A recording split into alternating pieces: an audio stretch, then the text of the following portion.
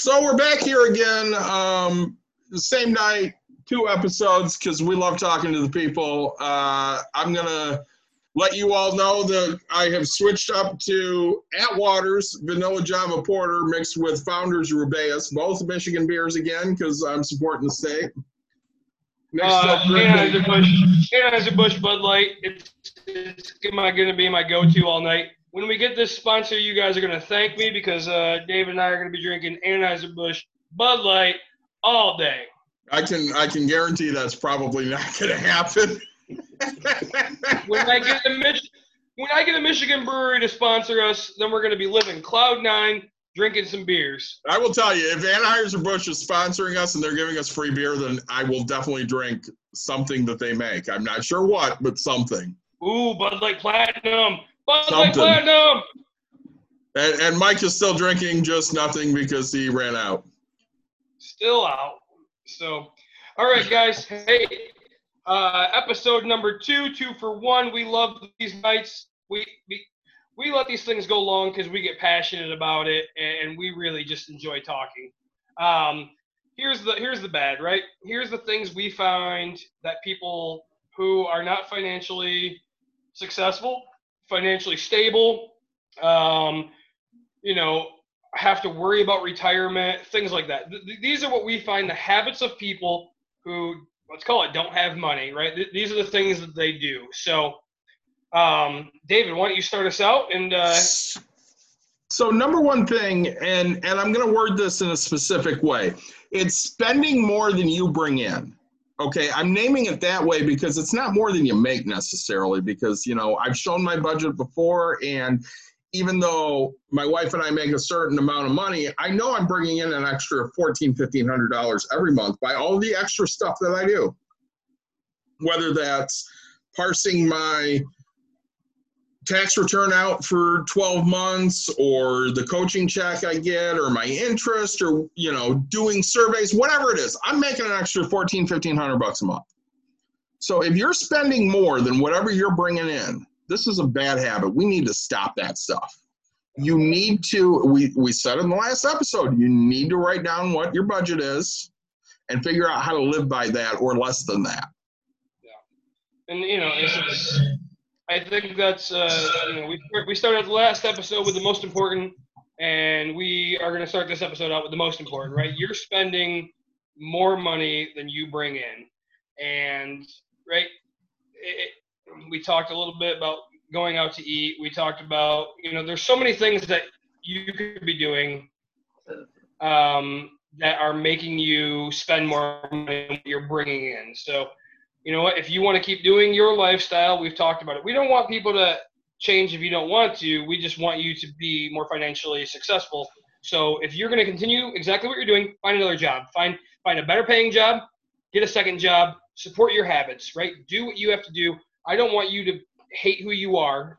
I would hate to see that. But I want you to afford what you do. I want you to afford your lifestyle. So, if you're we find that people are paying too much for a car, right? Because it could be your dream car, and but everything ages, right? I mean, yeah, you got the 1960s, 70s ish that cars held value, but we've never, early 50s stuff like that, but we've never seen any vehicle hold value, right? I mean, they're a dime a dozen. They're going to always depreciate in value. We're finding that people are overspending on those car payments and not budgeting correctly for them. Sometimes it's just because you feel like you don't have any other option, right? Because you need reliable transportation to get to your job, and you just instantly go buy a car. Sometimes it's because you want to buy that BMW to say that you're making it because you think that your income is there, and it's really it's not, because once that car breaks, you need rotors, you need a $100 oil change on that thing. Like, you don't have that money, you didn't budget it, you didn't do the right thing. So we're not picking on you, we're just telling you these are the things we find are failures and what tend to drown people and hold them down and make them not build that wealth, and we want to build wealth. So Well, I think that was one of the eye-opening things for Mike when him and I sat down and looked at his budget is, okay, this is what I'm making, this is what I have to spend. Am I wrong, Mike? No, that's exactly right. Yeah, So I had to look at, I had to take into account, I knew what my income was to work, but I had to find out what I was going to be paying out in child support to know what was going to be coming in every 2 weeks or every month or whatever. Yeah. And then I could be like, okay, I can afford this much for rent or a mortgage. I can afford this much for, an internet bill. I can afford this much for groceries. well, and obviously going through a divorce, you're starting over from scratch because you have all these bills that you may not have known about. Mm-hmm. And Mike did it in a staged approach, which was the smartest thing to do. So he moved back in with his parents for a little bit, built some money up, moved out into an apartment. It was an apartment first, right? I lived in an apartment first, yeah. And then, saved up enough money for a down payment for a house, and then he moved to a house. Yep. And, the important thing for him was, I want to keep my kids in the school they're in. Yep. So he had a specific area he had to look in. So he had to find something in that area in his price range that he could afford and wouldn't be an issue. So when he looked at everything, him and I sat down and looked at the money, and I said, hey, look at these things. And really, the only help I gave him was one day on a Sunday. And I remembered it was a WrestleMania Sunday. Yep. Like, I don't know, probably 2015-ish, 2016-ish, 2016. Like that, yeah. It was probably 2016. And we sat down, I looked at it, I said, this is what I would do. And I don't think Mike and I talked about his money again in anything other than passing conversation. Yep. It was all him sitting there going, okay, David said these things.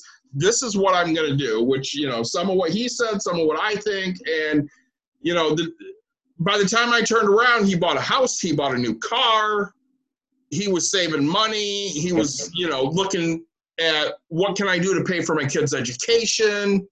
Yep. And those are things that make you sit there and go, hey, I'm finally, I'm getting this. I know what to do. Dad. Right or wrong. Correct. Yeah. So, when we look at it, that spending less or spending more than what you bring in is going to absolutely destroy your potential to make wealth. And we want you to be wealthy. And, to say living comfortable is wealthy, right? And you pick your own comfort, right? I mean, as David said, he doesn't vacation as often as I do. And so honestly, like, you have to figure out what you want out of life and then go capture that, right? And it can always change through time.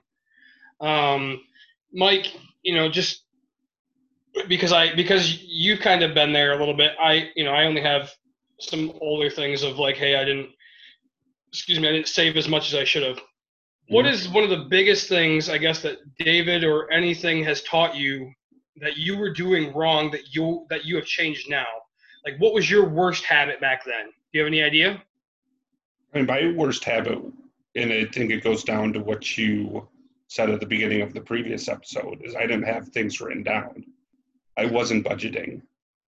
I wasn't aware. I wasn't giving myself a cushion of, like, Dave said, if you're spending, $375, say you spent $4, and I'm not, and I did. I lived paycheck to paycheck. I didn't say, oh, I always want to have at least $500 to $1,000 in my checking account at any one time. And, consider that my 0 point, to the point where if I'm below that, that's when I need to start freaking out. I wasn't doing that stuff.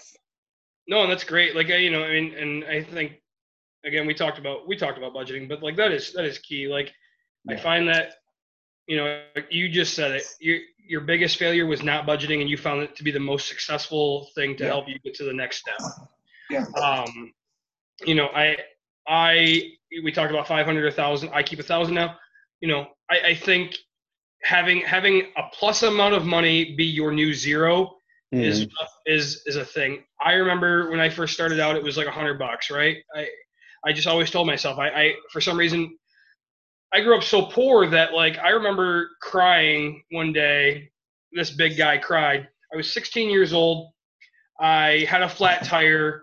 I had no money to change that flat tire. I went and worked so hard to get it. And I put the new tire on and I backed out of my driveway and I crap you not, the other tire blew, right? The opposite tire.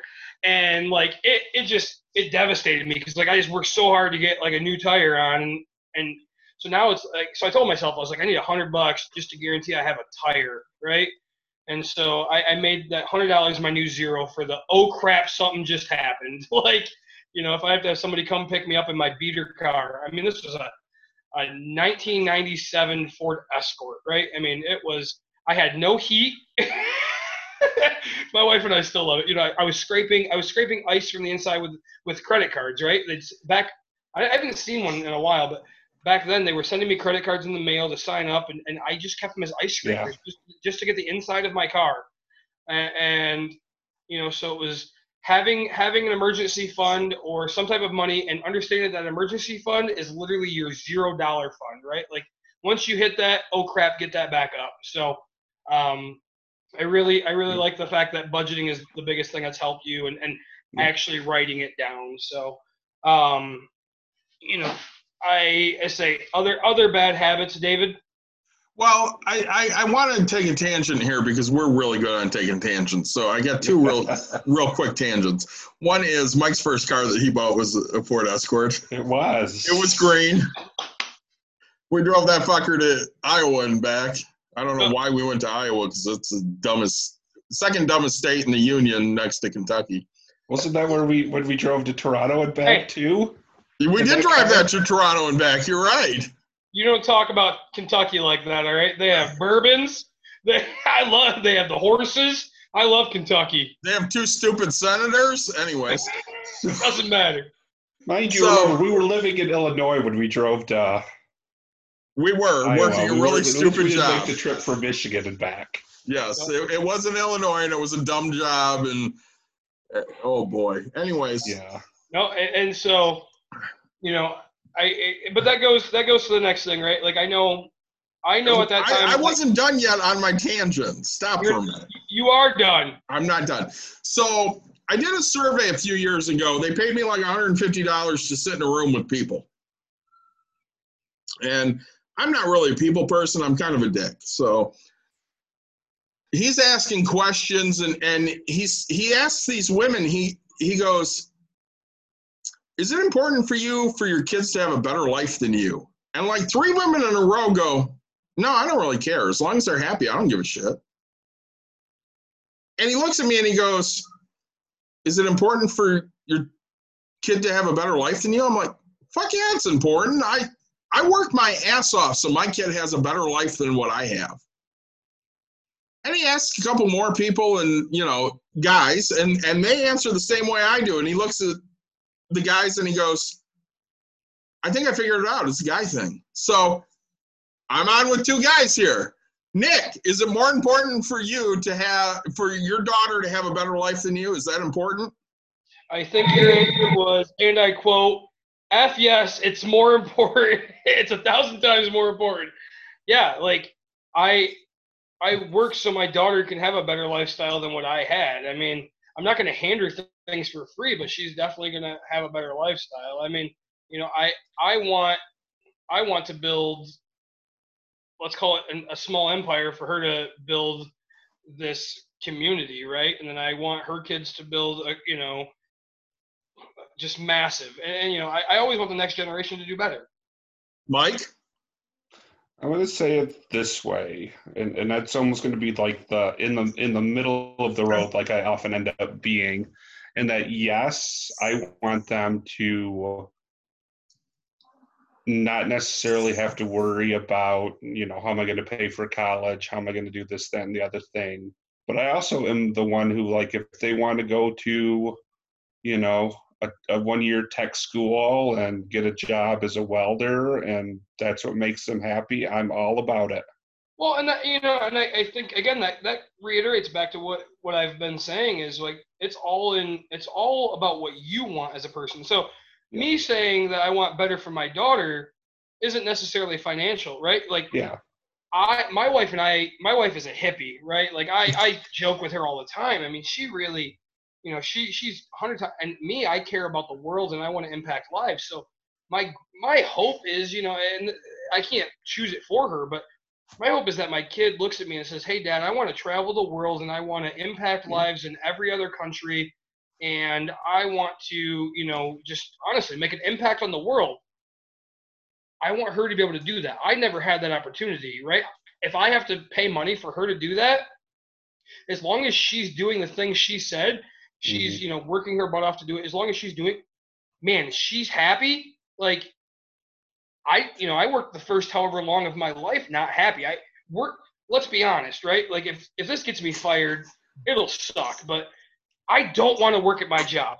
I show up, I do the job. If my daughter never has to work a day in her life, but she's the happiest person in the world doing it, man, that's a better life than what I had, right? Because I had to do something that I hated. We all have to do the things we hate, but it's again making that hate from down here to making that hate to up here, right? Like I think we all look at people and we're like, oh man, we're so jealous that they can pretty much do whatever they want and buy whatever they want whenever they want, like sports stars or actors, and their kids, and like they get to. So man, if my kid can have any experience of that, I'm a happy father, right? Like she has officially lived her life the way she wanted to, and if I can help and impact that any way, I am happy. Well, I think that's where we're all at. It doesn't necessarily have to be just monetarily. Yeah. It's we want to set up our kids for success. We want them to do whatever they have a passion for. Like, Nick and I, we've known each other for a while. Mike and I have known each other for, quarter of a century or more. My biggest passions are money and coaching. If I could make a living coaching without the hassle, I would probably do that. Hey, Nick's all bright now. He's outside. I figured I wanted to get some more light on this subject because I think we're all going to put some passion into this bad boy. So I think we are too, because I'm gonna go sit by the pool. You look at this, and Nick coached with me for a year, and he knows where my passion lies. It's not necessarily with coaching, because excuse me. Yeah, I love coaching, and I love teaching girls how to play softball, and that's great. But it's not necessarily about being better at throwing a ball or hitting a ball. It's about being a better person. Yeah. So I look at some of these girls that I coached, and I coached in an inner city school for a long time, and now I coach, I'm an assistant at a country school that they all have cows and stuff. And at the end of the day, I just want these kids to be better people. And the better I can make them, the happier I am about it. And, Nick got to come on that journey for a year with me. Mike has watched me, the last few years as a coach, just being happy about them getting out and competing. And I know with Nick, it's, he has a lot of, he has a lot of, he doesn't have a lot of mentors. He has one major mentor, which, helps him navigate his way through things. But honestly, even for being as young as he is, he's mentoring a lot of people. And even with Mike, he has his children that he's trying to impress that this is what you need to do and get better. And, he has a family that looks at him and he can say, yeah, I screwed up here and there, but now I have everything together and this is what I'm doing to build my money and have a better life. And that's literally what we want to do. It's not necessarily about being rich.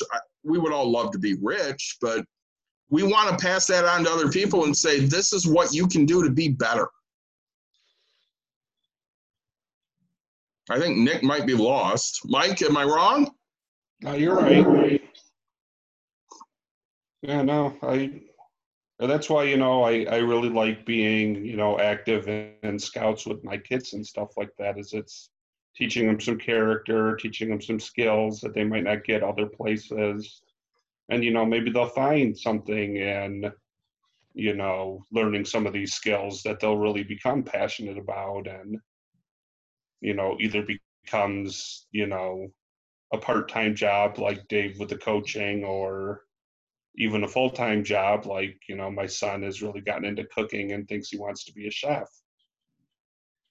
Well, you look at it, when you see the three of us, we all have very different educational backgrounds. Mike went to Albion College. He graduated with honors, a psychology degree.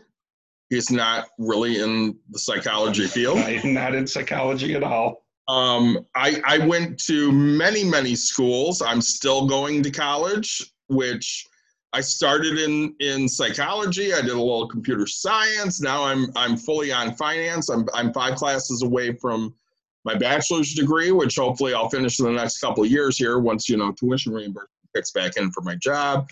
And Nick's done a few classes here and there, but for the most part, he's fully on I worked, but I'm really trying to build, my future through investments in real estate.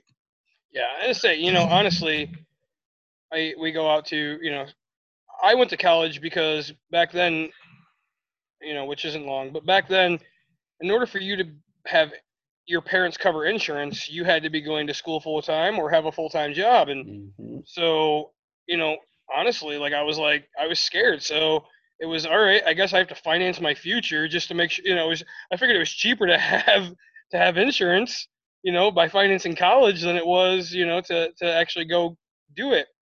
And then I got offered a bowling scholarship. And so I bowled for college. I didn't go for school necessarily. I went for the insurance and then for the fun of, wanting to live that lifestyle that everybody talks about. And I regret it. I'll be honest, right? I wish I knew back then what I know now, because I would have started a heck of a lot sooner.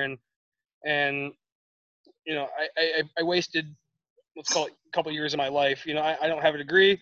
I have some college, and I'm in a job right now where that's all I care about is what your degree is in. And I'll be the first to tell them, right? Like, when you show me a paycheck that's bigger than mine, I will officially go to school, and only if you promise me that job. But I know I can make more money outside of this place, So, it's just it's a frustration for me, because, I find that's another bad habit, right? Is people listen to the masses and they say, hey, school is if you want to get to this spot, and it's not. But I like the fact that we just talked about Mike has a degree in something he's not even using.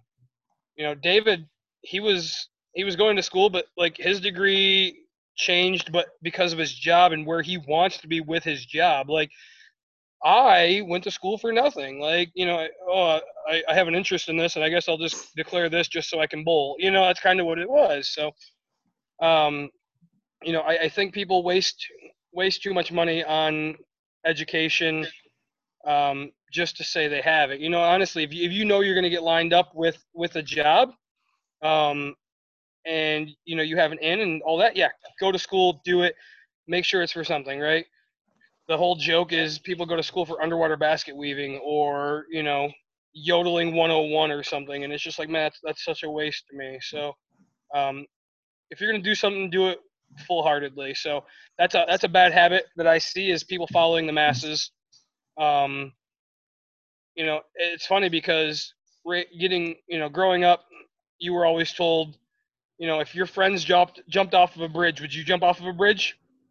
And your parents always wanted you to answer no. Oh, if your friends go to school, are you going to go to school? Well, apparently that answer is supposed to be yes at that point, but it's not true to me. I mean, me personally, right? I'm a business mindset. Again, if my kid wanted to go to a technical school or something like that, man, I'm all for it, right? Because that's what they're passionate about. And so my wife, she is an occupational therapist. She had to go to school. The law requires it. She has to have it. I supported it, but she knew what she wanted to do. And so, I think if you know what you want to do and you have that, go do it. Otherwise, man, take a step back and figure out that you can work, in a different job and work your way up there. So school's not for everybody, I'll tell you that. Well, when we look at stuff, one of the other bad habits I really want to hit on, and I think Nick and I know this really well because of the areas we live in. He lives in Jenison, which is, upper middle class, maybe lower high class.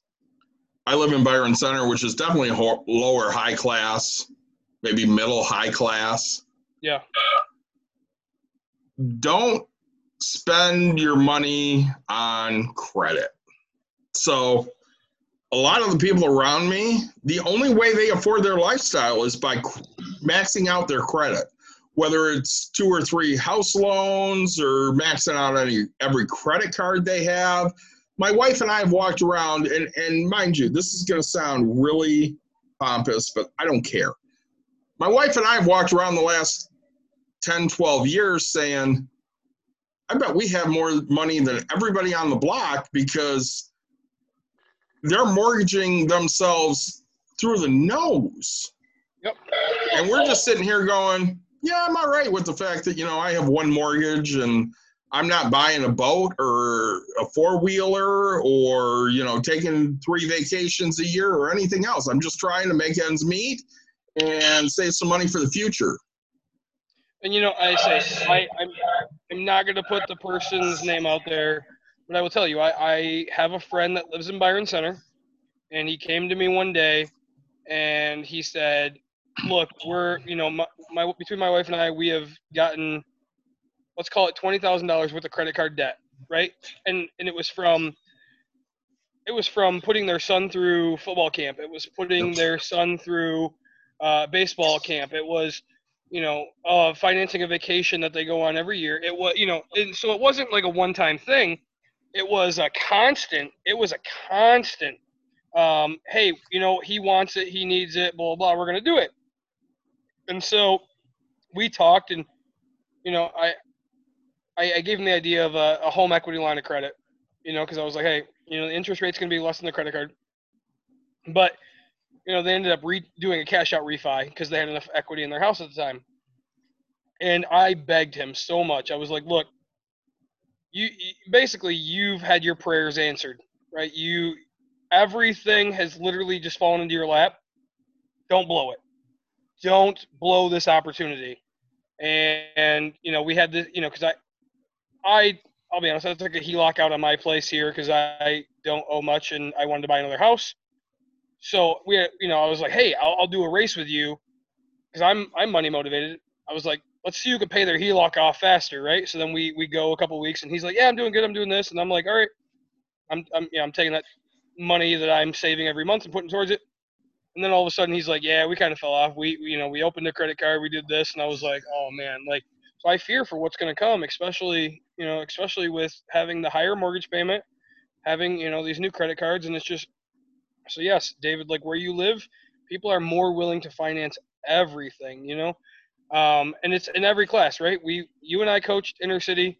I coached varsity at a different school by myself, and that was a diverse school. Like it was I had a parent I had a kid whose parents were very, very well off, and I had kids who needed rides everywhere, and they didn't go home to their parents, right? So everybody finances it, and that's what we find is like when you try to keep up with the Joneses, right? Buy a riding lawnmower that you thought you wanted, but you could push mow for free. Like honestly, keeping up, especially in yours and my area for sure. I don't know about Mike's area, but David, like tell me everybody on your block, doesn't have a riding lawnmower except you. Damn near everyone. They don't have very big lawns, which doesn't make it seem like a riding lawnmower would be necessary. Right. Well, and it's funny because they're always brand new too. It's like I just got the brand new Husqvarna, the Cub Cadet, and trust me, I'm a tractor man. Like you give me a John Deere, I'm the happiest guy in the world. I bought my neighbor moved out, and I bought his 0-turn Husqvarna with 23 hours on it for $600. I mean, I got a steal of a deal. But that's the only reason I have that. But so that's a bad habit is trying to impress everybody else that's around you, trying to buy a status. I mean, it goes back to buying a expensive car.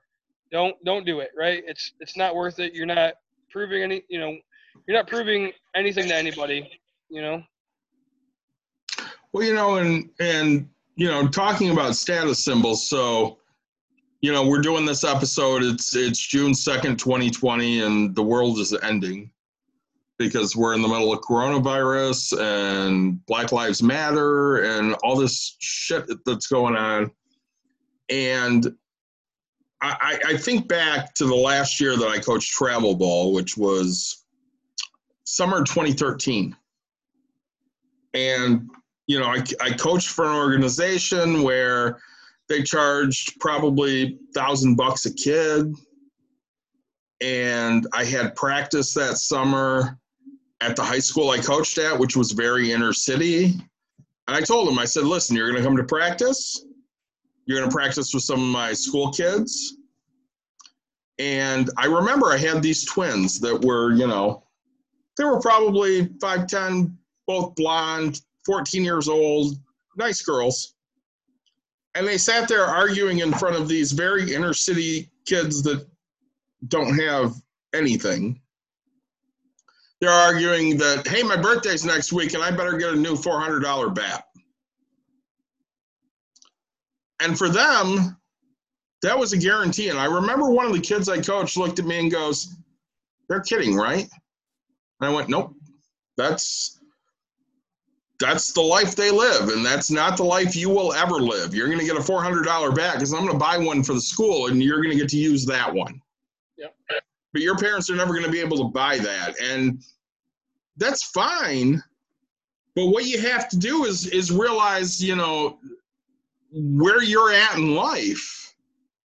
If you're at the spot in life where, you can pay for your kids to play a sport for $1,000 a year and buy them a new $400 bat every year, that's great. But you have to be logical on those expenditures. I heard a college coach say once, he said, you're going to pay all this money for these travel teams. You're going to pay all this money for this training. And at the end of the day, you're going to be left with memories, and you better make the most of those memories because most of them are not going to come with a full ride to a Division I school. That's exactly it. I mean, and we talk about it all the time, right? Is we've had this conversations with parents like, hey, I want to do what I can, and honestly, right? We were like, hey, if you want to bring a treat, we get it, like because David and I remember the year that we coached together. I had a daughter, that's why I stopped, but we would still be doing it. We would fundraise, we would do everything we could to make sure these kids had, let's call it the one $400 bat that they all shared. I mean, we understand, especially from where I come from. I didn't have I had a bat that was sitting in the basement for 25 years that might have been my grandpa's, and I got made fun of, but man, hit a home run one time with that bad boy and all of a sudden you're king, but we had girls that probably could have done it, but money was the motivator, and they had to support their family. So honestly, the chances that your kid is going to be a pro athlete in the sport that you're funding, man, it's very small. Honestly, if I'm not saying don't support your children, right? I'm saying don't stress yourself financially to have your kid have that lifestyle that they statistically won't end up with. I mean, if they're not in middle school and getting scouted by people, I would take a look at your finances and figure out where you want to be. So. Well, the next thing we really want to hit is, and we talked about it very briefly on the last episode, was payday loans. Don't ever take out a payday loan. Never. These are predatory. Their only goal is to put you in further debt. How they make money is they get you to come in and say, you know what, I'm 10 days from my paycheck and I really need some money to tie me over. Can you give me some money? And they go, yeah, I can give you $500. That's not a problem. Here you go, $500. Just so you know, in 10 days, you owe me $580. And 10 days come and you go, well, here's your $580 because you don't have a choice. You've already written them a check. They're taking that $580. And you're going, well, I don't have any money left, so I really need $500 again. And they go, well, that's fine. You're getting paid in 2 weeks, so here's your $500. In 2 weeks, you're going to give me $580. And all it ends up being is this really bad track record of here's $580 that I'm spending every 2 weeks just to get my $500 in my actual pay. Yep.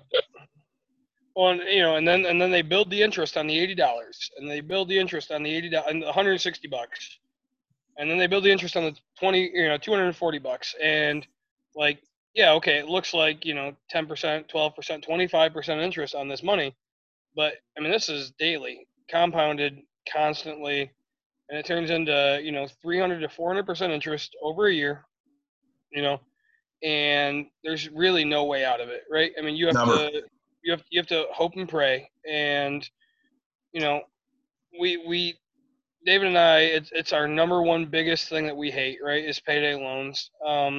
Honestly, if you don't talk to your parents, if you don't talk to your sister, if you don't talk to anybody, right, like you hate somebody, call them first before you go to a payday lender, right? Like, yeah, honestly, that's how bad we think of these things, is like, I would rather talk to my worst enemy versus a payday lender. That's how bad these people are. Well, and people will be like, I would rather give blood than take money from these. You know what? They'll pay you for plasma. Go give your plasma. You can probably make $80, $100 a week. $70, yeah, something like that. Yeah, it's going to take you a couple hours every week. I'd rather you give plasma than take money from these people because they're just horrible predators. They basically look at you like you're a gazelle, and they're a lion. And they're going to suck everything you have. And there's no reason to pay that ever. Yeah. So, that's our second biggest bad habit is payday loans. Again, we talked about touching, or keeping up with the Joneses, financing things that you shouldn't be able to, that you shouldn't. We want to touch base on another bad habit is not educating yourself, right? And we talked about, paying for college, but we're talking about watching things like this. I mean, if you don't look for help in how to better your life, we look at that as a bad habit, right? I mean, I watch other people's YouTubes. I listen to podcasts all the time. Because there's always somebody that has more knowledge than what I have. And so we find that, if you're not reading books, I don't read. I've read 2 books my whole life, and I hated the last one I read because I already had all the knowledge that it gave me. So, but we find that if you're not trying to help yourself, you're failing yourself, right? Like, if you're not trying to better your life through learning something that you don't already know, I mean, even if your job, right? Like, if you're not learning what it takes to become the next step, right? You're not doing anything. I mean, so it's everything that you do. If you're not willing to learn how to make money, if you're not willing to learn how to not spend money, if you're not willing to learn how to budget money, there's so much stuff that it comes to, then that's what we find as a bad habit is the continuing the education financially. I want to reiterate another bad habit, right? Financing cars at a high percent. Right now they're offering 0% loans on vehicles, and that's fine. But we find that buying a car that's 3 years old or older, right? The depreciation is already set in, so you don't need a brand new vehicle. you could have a great debate with me right now. Honestly, I don't know where I stand on the 0% interest. I love 0% interest, but I know that 0% interest on 40,000 versus 3% interest on $20,000 vehicle is way better. I mean, I probably still choose the used vehicle at 20,000 with 30,000 miles on it. And I want to talk about buying too big of a vehicle. So I own a truck. It gets used quite a bit. But I have personal friends that own a truck that have never once hauled anything in it. They just wanted a big vehicle. I have friends that have no kids, don't haul anything, and they have a Ford Expedition, right? Like full-size SUV, because it's a status thing. I have a friend that owns a Bentley, and he can afford it all day, every day, right? But again, he can afford that. He doesn't have to worry about having four seats.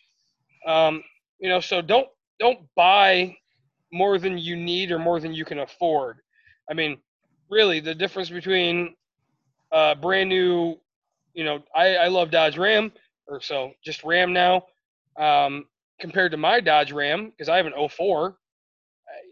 I saved 90% of, I mean, I saved 90% on my vehicle to do it. So we find that poor people or not financially stable people are financing vehicles constantly.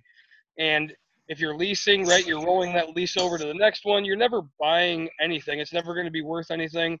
You're just wasting your money just to have a vehicle. So we find that leasing vehicles is another very negative. You get nothing out of it for nothing in return.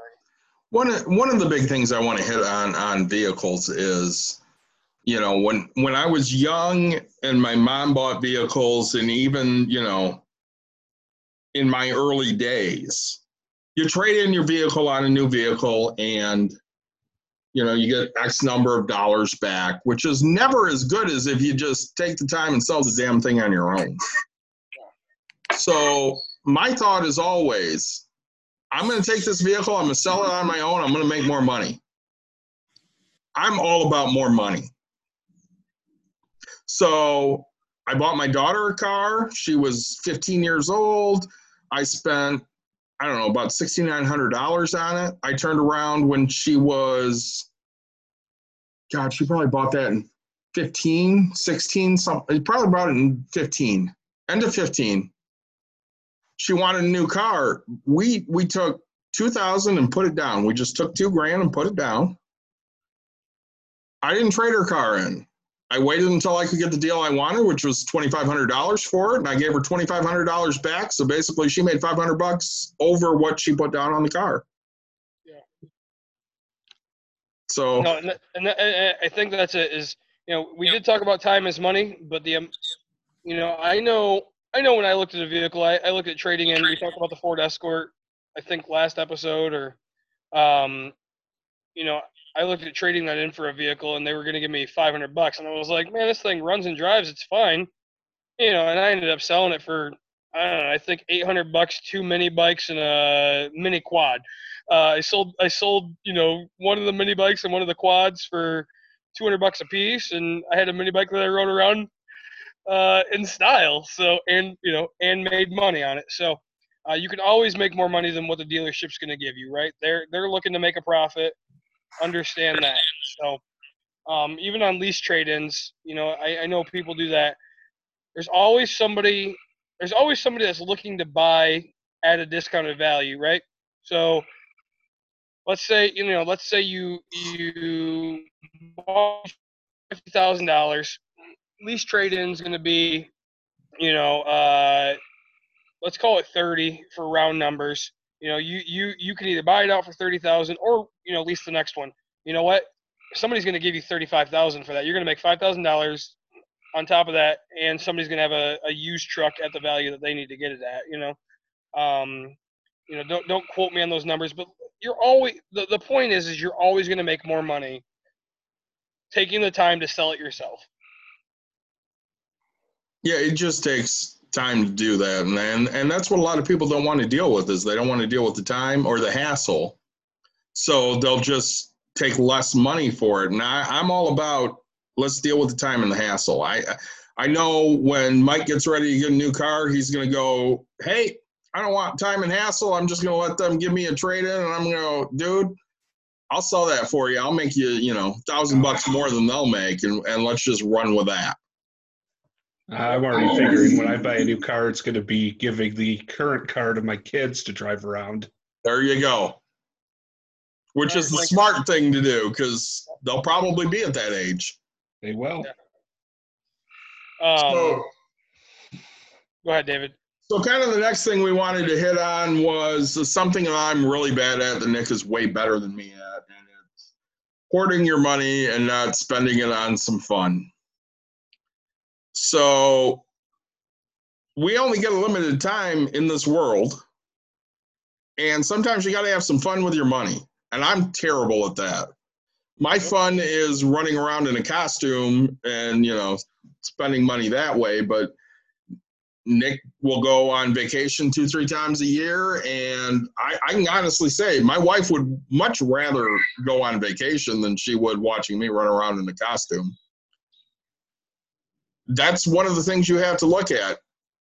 Yeah. Well, and, one thing, so if you and your wife are on the same page, that's one thing, right? If you both have the end goal in mind to hoard money, to get to a retirement, if it impacts your life, in such a significant way, yeah, do it, right?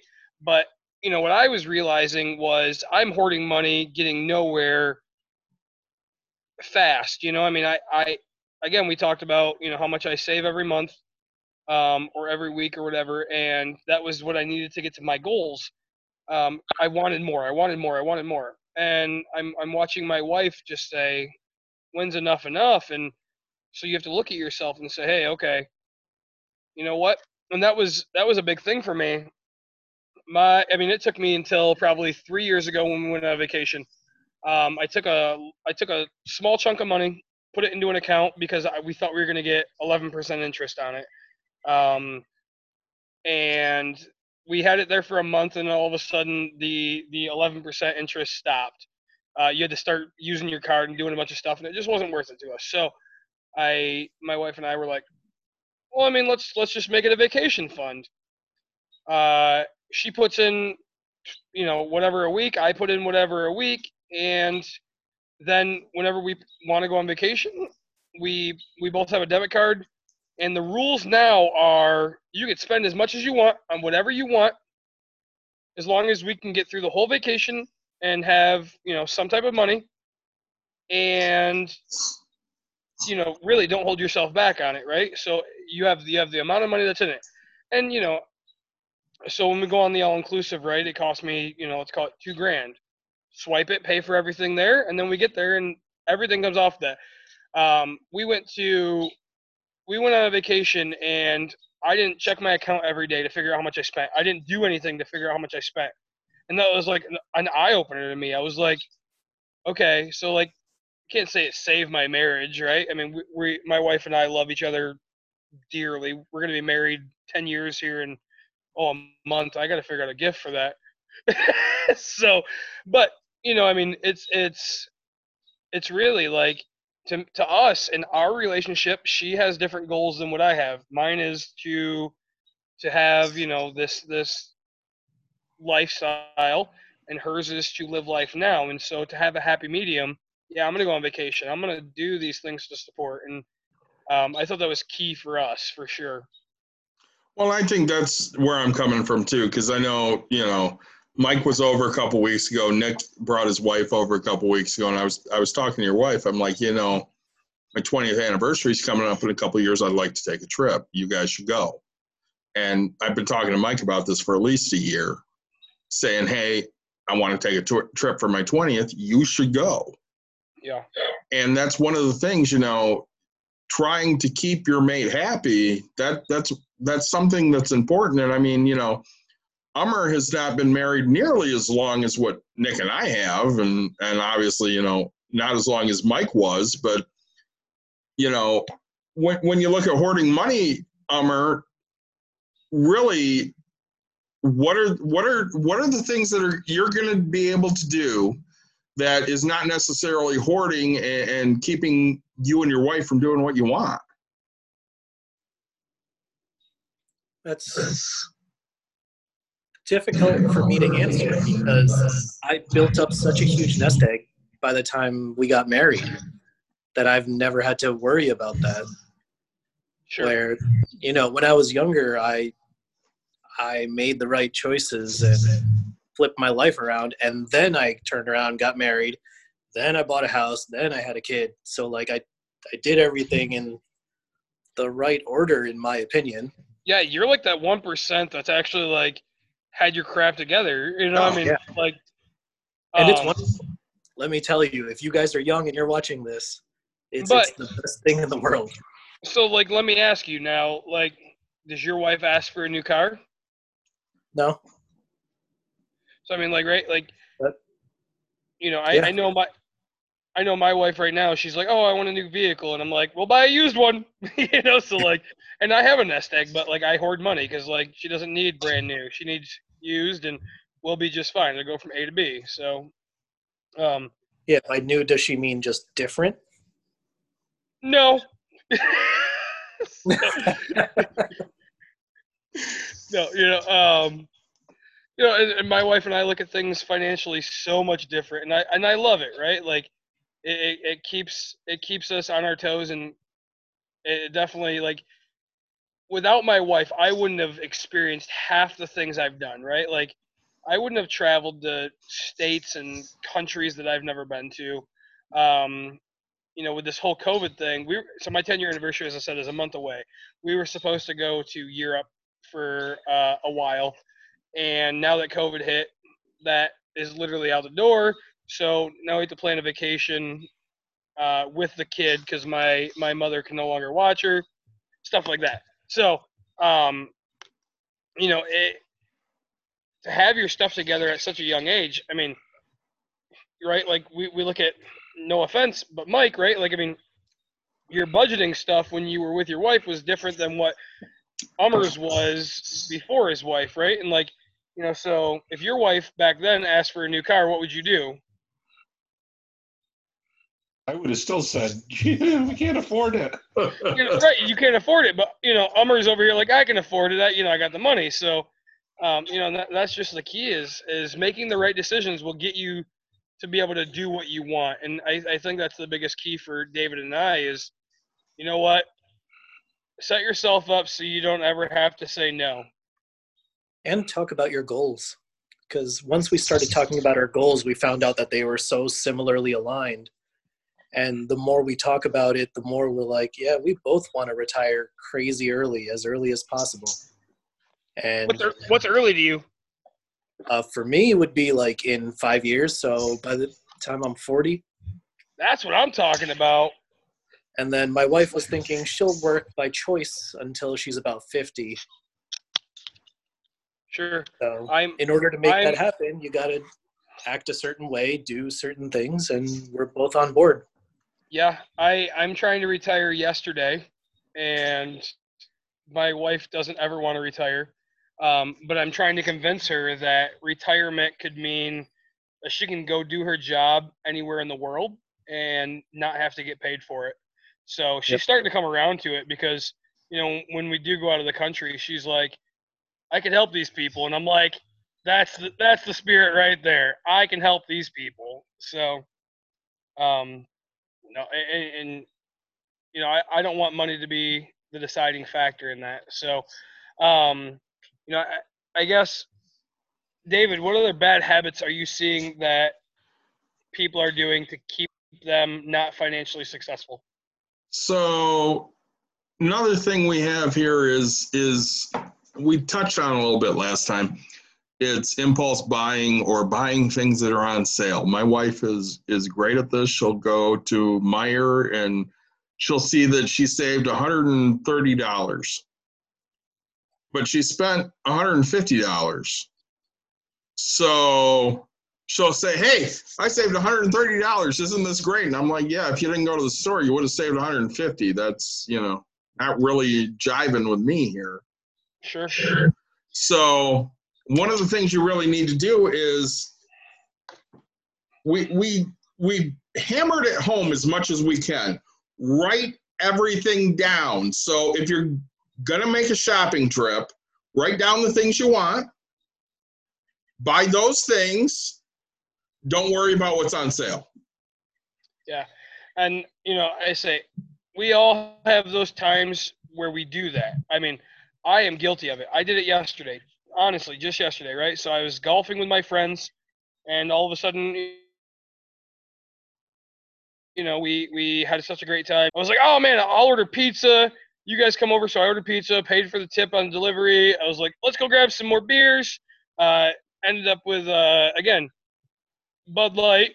So, but right, I impulse bought that. My wife literally had food ready for that night, and we could have just eaten that and had it for free. So, it's being able to control those emotions and not spend it if you don't have to, kind of a thing. So. Well, and kind of the next thing falling off of that is vices. And when we talk about vices, we're not necessarily talking about alcohol and drugs. Yep. We're talking about alcohol, drugs, lottery. Lottery is a big vice for people. Eating out is a vice. Yep. Buying coffee. I know at one point, my wife would stop at Speedway and she'd pay $2 for a coffee. And I kept saying, I'm like, listen, you can make coffee here. It's not going to cost you $2 every time you make it. It might cost you $2 to make a big ass thing of it, and you can go, 6 cups out of that. Yep. And you really need to look at that spending and say, okay, do I really need to spend money at Starbucks? Do I really need to spend money, grabbing a Egg McMuffin at McDonald's? Do I really need to buy the Powerball this week? Yeah, and I fully agree. We talked about my gambling, and stuff like that. I do enjoy it, but if you can afford it, it's the thing. If you can't afford it, don't do it. So, I'm moving around a little bit. Just want to get some light. Spooky. But yeah, thank you. You're welcome.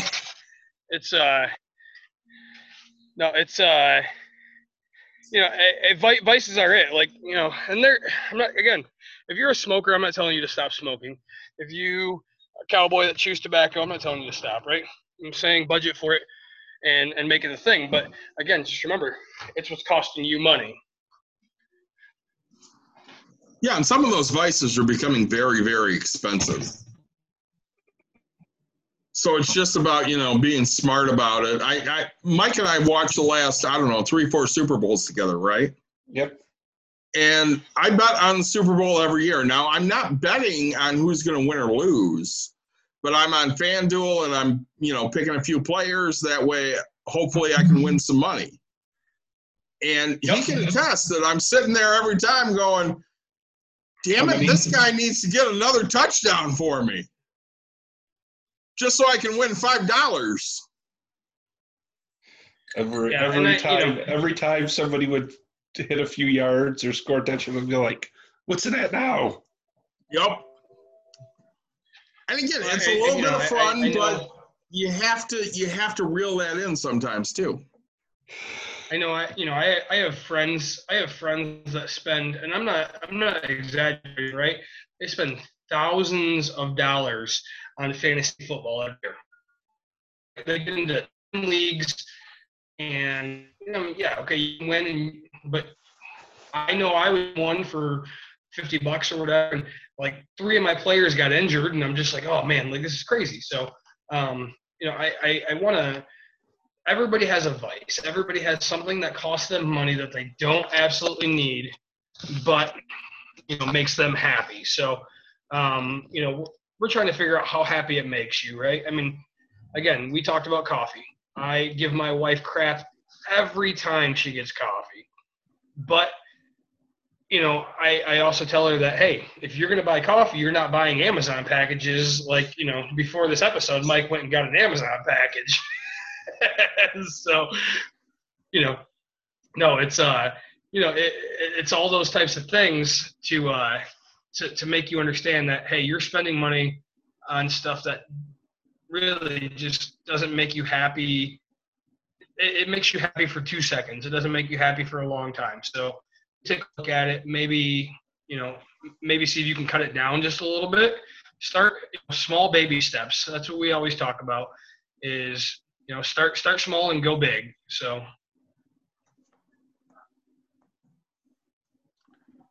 one of the next things is, hang on, I gotta get my phone going here.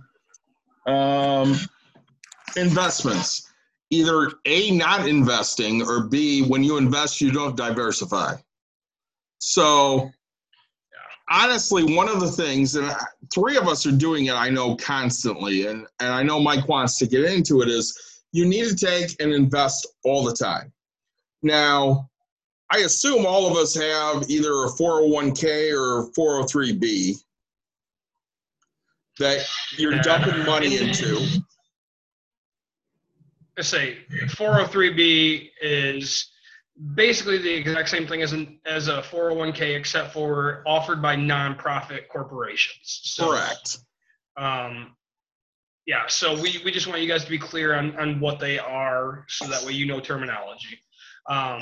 Right, a lot of healthcare systems, if you do happen to work for a nonprofit organization, right, they could offer that as well. So really, they're the same thing. Company's going to match you money. It's going to go in there, and you're going to be able to transfer it, when you're of retirement age.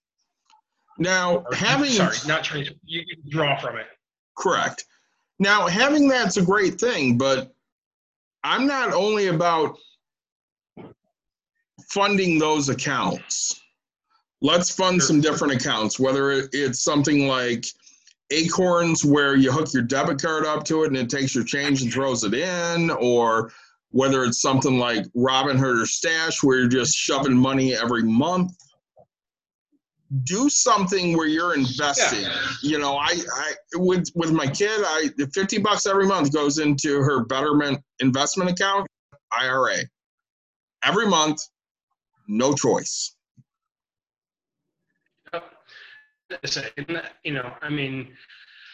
So, right, diversity keeps you from having, when one thing fails, the possibility of all the things failing isn't there, right? So, right, we talked about Betterment. We talked about 401ks.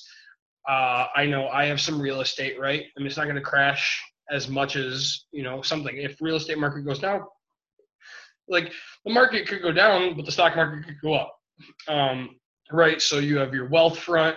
Right. And so the more things that you're into, the better the chances that some of them will make money and the others won't. Right. So you don't want you don't want to give somebody 10K and say, here, invest this, hope and pray. Right.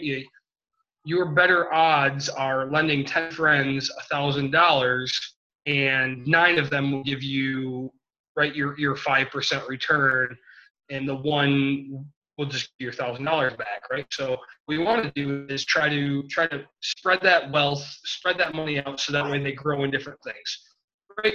And yes, okay, we all agree that savings accounts aren't the greatest investment, but man, they're solid investments. They're guaranteed returns.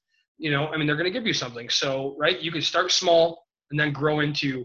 If your company offers stocks, if your company, I think David and I definitely agree. If your company offers a 401k match, you take that percentage guaranteed, no matter what it is. I mean, I know Amr and Mike both said that they have it. We all have a 401k or a 403. Like, it's amazing because, the company is giving you free money to invest in that company. So, grow your portfolio as wide as possible. I mean, you know what? The higher the risk, the potential of the reward. So get to where your comfort level is and invest money there.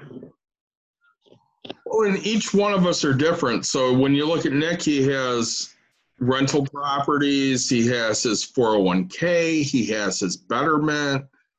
when you look at me, I have my 403B, I have IRAs, I have Fundrise, which is passive real estate investment. I have Prosper, which is lending money to, people that are just looking to either consolidate debt or pay for home improvements or whatever the case may be.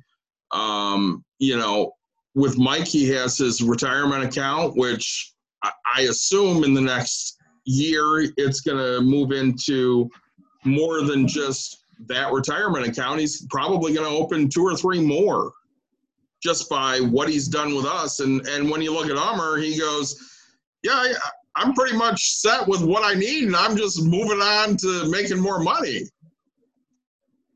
Sure.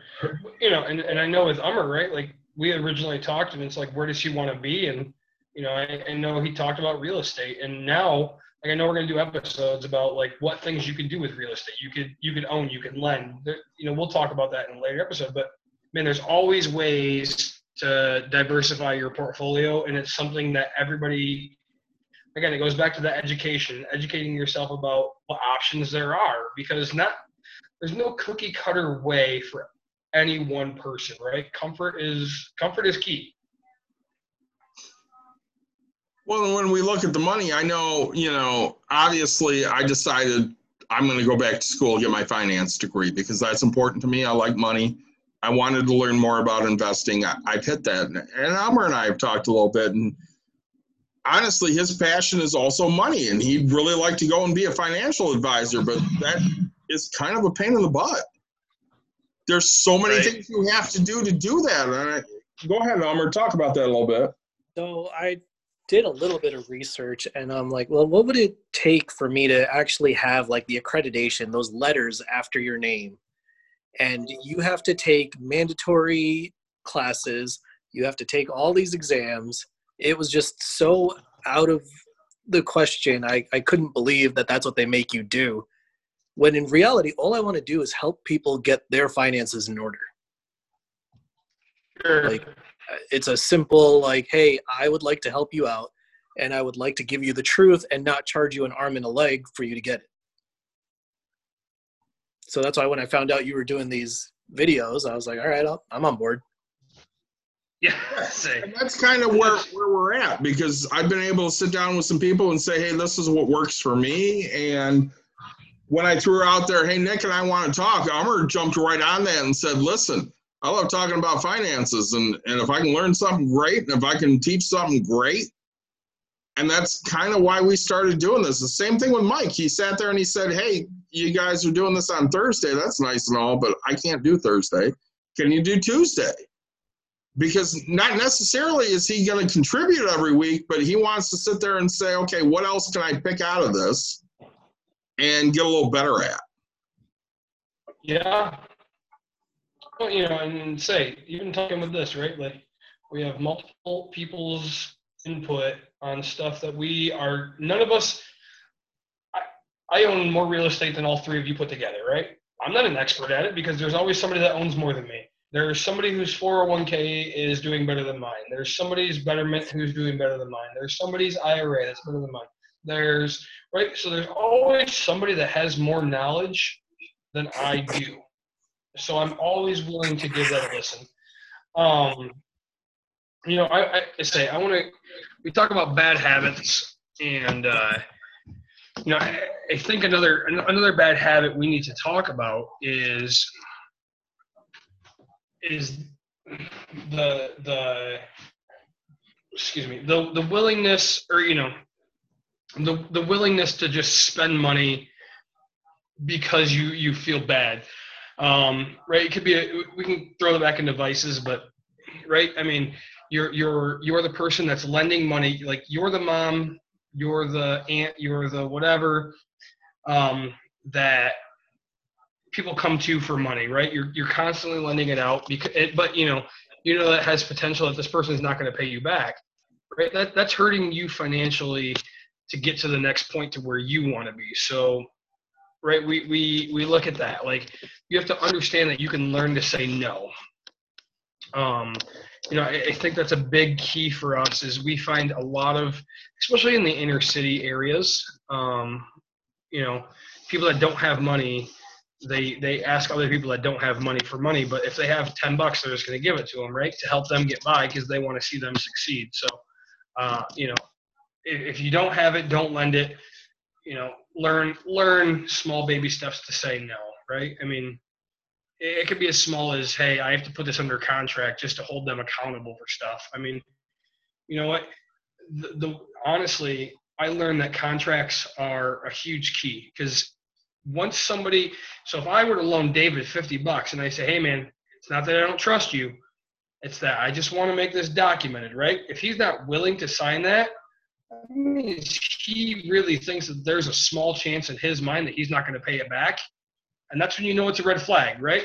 So when red flags are out there, I mean, honestly, if you have full intentions to pay it back, no harm, no foul, like sign the paperwork, here you go, right? I mean, you know, I sign documents to buy a house. I intend to pay all that money back. I sign, you know, documents for, you know, whatever I borrow, whether it was a car loan or anything like that, I intend to pay that money back. So every time you borrow money, you intend to pay it back, so you might as well sign that document, right? So if you're the person that's lending, you know, you're always getting hit up for money, man, make a contract, make people accountable.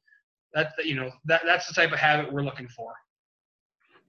Well, and making people accountable, they may not like that, but that's really lifting them up. Yep. It's holding them to a standard and making them say, listen, I understand this is an obligation. I'm going to pay this obligation off. And hopefully the next time they won't need to come to you and say, hey, I need to borrow $50. Yeah. You know, and, you know, I hate to say it, right? But like, what if you telling that person to sign the contract for $50 is that eye opener that they've hit that low point that keeps them from going to the check cashing store? What if, right? Like we play that what if game. What if you just made them just go, you know, I should probably take a better look at my life and realize this isn't where I want to be. I should start that budget, you know, kind of a thing. So I want to be the person that people come to for loans. So, and kind of the next thing I want to hit on is fees. Bad habits are fees. I don't care if they're finance charges. I don't care if they're annual fees on credit cards. I don't care if they're overdraft fees. I don't care if they're, you know, monthly dues to the gym that you never use. Yeah. Any fees you have that you're not actually seeing a benefit from, they got to go. Yeah. And that's exactly it. You know, if you're not using it, get rid of it, right? And we talked about credit cards in another episode. David and I don't do annual fees. It's just not a thing. I'm not going to give you money to let me borrow money, right? Because we pay off our credit cards on time. So, right, like I know Mike, you know, he doesn't do an annual fee. I mean, it's you know, David said, hey, look, you're wasting money on stuff. So we're trying to keep you from wasting money. You know, if you're not, you know, we talked about all your streaming apps. If if you're not using them, right, don't own them. I mean, if it's not costing you money, no harm, no foul. Because I know some people have Disney Plus because it was for free. Great, try it out, do it, right? But you know, after a year, you're going to realize if you watch it or not, because a year is a long time for free. So that's a long trial. You know, if you're in, you know, some type of we talked about multi-level marketing, right? If you have an annual fee or a sign-up fee to do that, it's probably not right? I mean, sorry, by annual I mean like a monthly cost to make sure that you stay in the thing. It's not a thing. Like it's not making you any money. It's actually costing you money every month to do. Don't do it.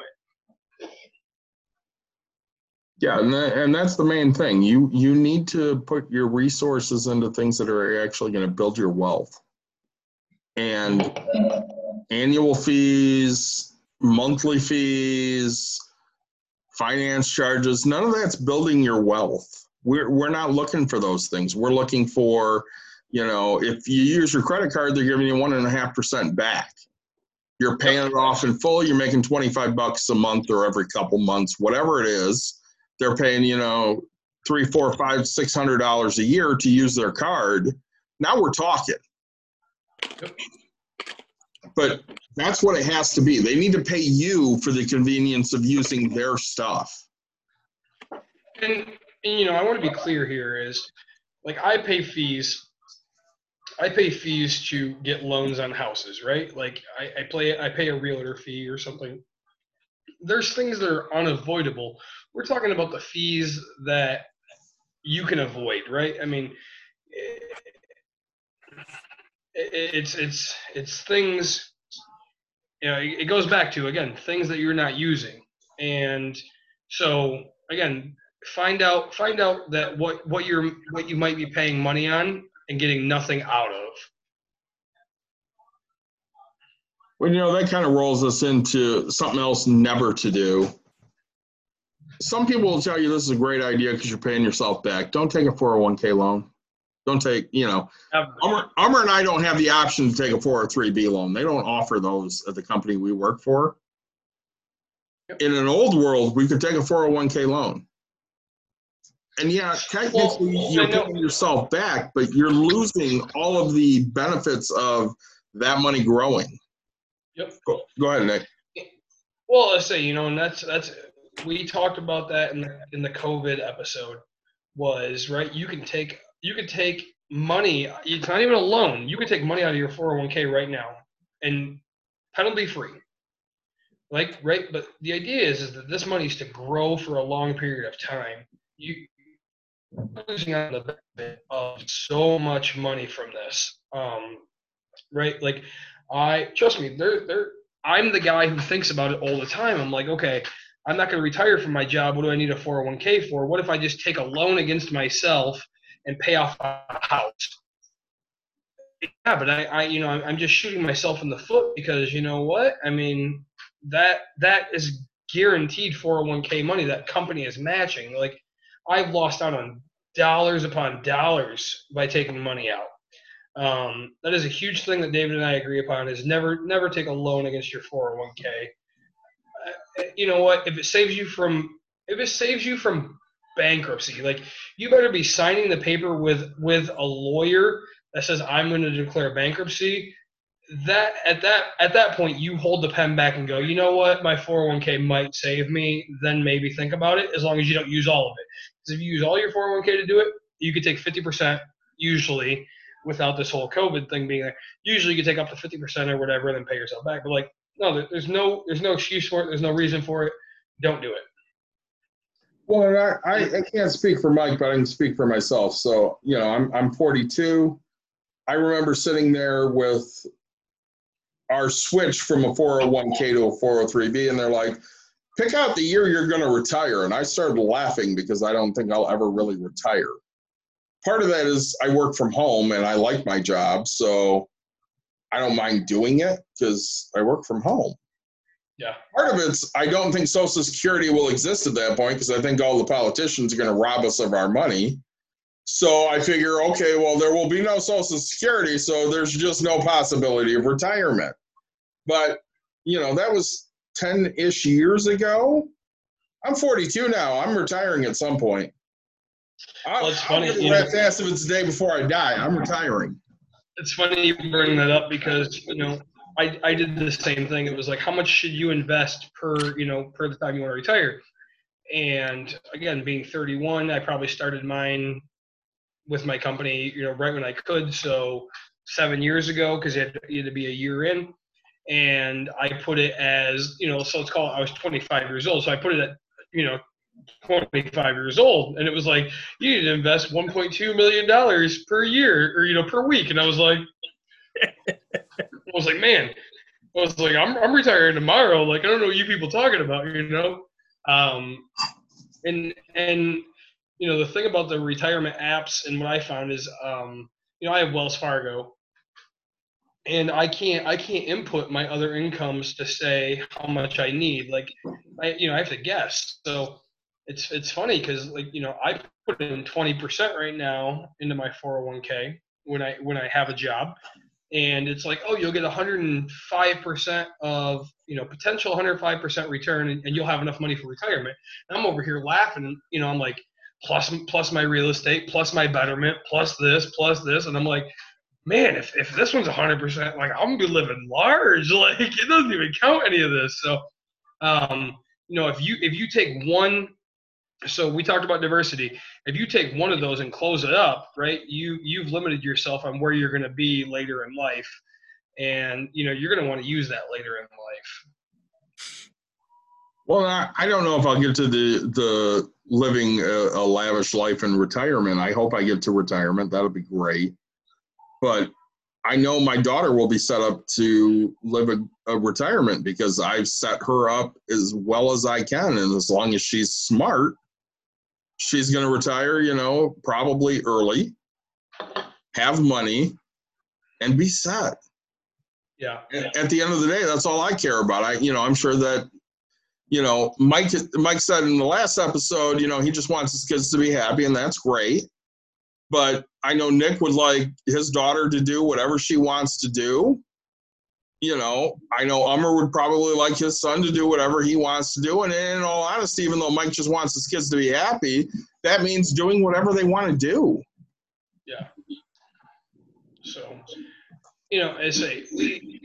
I told you guys in the beginning of the first video that we were going to start with budgeting. Write it, believe it, set it, right? I want to end episode 2, whatever, with the exact same thing. Like, we talked about good habits, we talked about bad habits. The biggest thing we could talk to you guys about is budget, right? Write it down, understand it, set it. Like, once you set it, don't forget it, right? Like, this will make you the most successful you've ever been. And I mean that because you're going to look at it and you're going to say, this is where I'm at. This is where I need to be. This is who I want to be. Right. So budget. Anybody else want to add anything to this, bad habits, or talk about budgeting?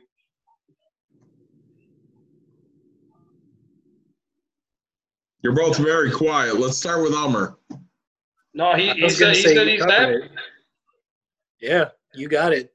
Track everything you can. Once you start tracking it, you know where your money's going, and then you can figure out where you need to make changes. Yeah, perfect. Mike? I really don't have anything to add beyond that kind of stuff. Yeah. You're writing it down, you're holding yourself accountable. And that's the biggest obstacle you have in anything you do, whether it's building wealth, whether it's losing weight, whether it's getting a degree, it really doesn't matter. Anything you want to accomplish, if you write it down, you have a better shot at making that happen. So that's a guarantee. So, hey, Bud Light, Anheuser-Busch, if you're out there and you want to sponsor us, make it happen. We'll be the happiest guys ever. Any Michigan breweries? I'd rather Atwater or Founders sponsor us because I like those a lot better. I'd be so excited. But no, really, guys, like I always say in every episode, if you liked what you've seen here, like it, subscribe, share it. We'd be happy because we want to teach everybody that's willing to listen. And we're hoping that people enjoy what we're talking about. We're just a bunch of friends and good guys that just want to teach everybody. So like, subscribe, share. I really appreciate all that. Take care now. Yeah, send us in some questions. We'd really like to know what you guys want to listen to, talk about. I mean, Nick and I get together usually every weekend, and we're like, hey, what do we want to talk about this week? And, we've written down a bunch of things. And even today's, I basically talked to him this morning. I wrote down a few things and sent it out to the guys. I said, here, let's add, subtract, whatever. Yep. So give us what you want to talk about, because that's what we want to talk about, and hopefully we can all learn from each other. Because I want to make more money, and if you can teach me how to do that, then I'm all about it. Yeah. Cheers, everybody.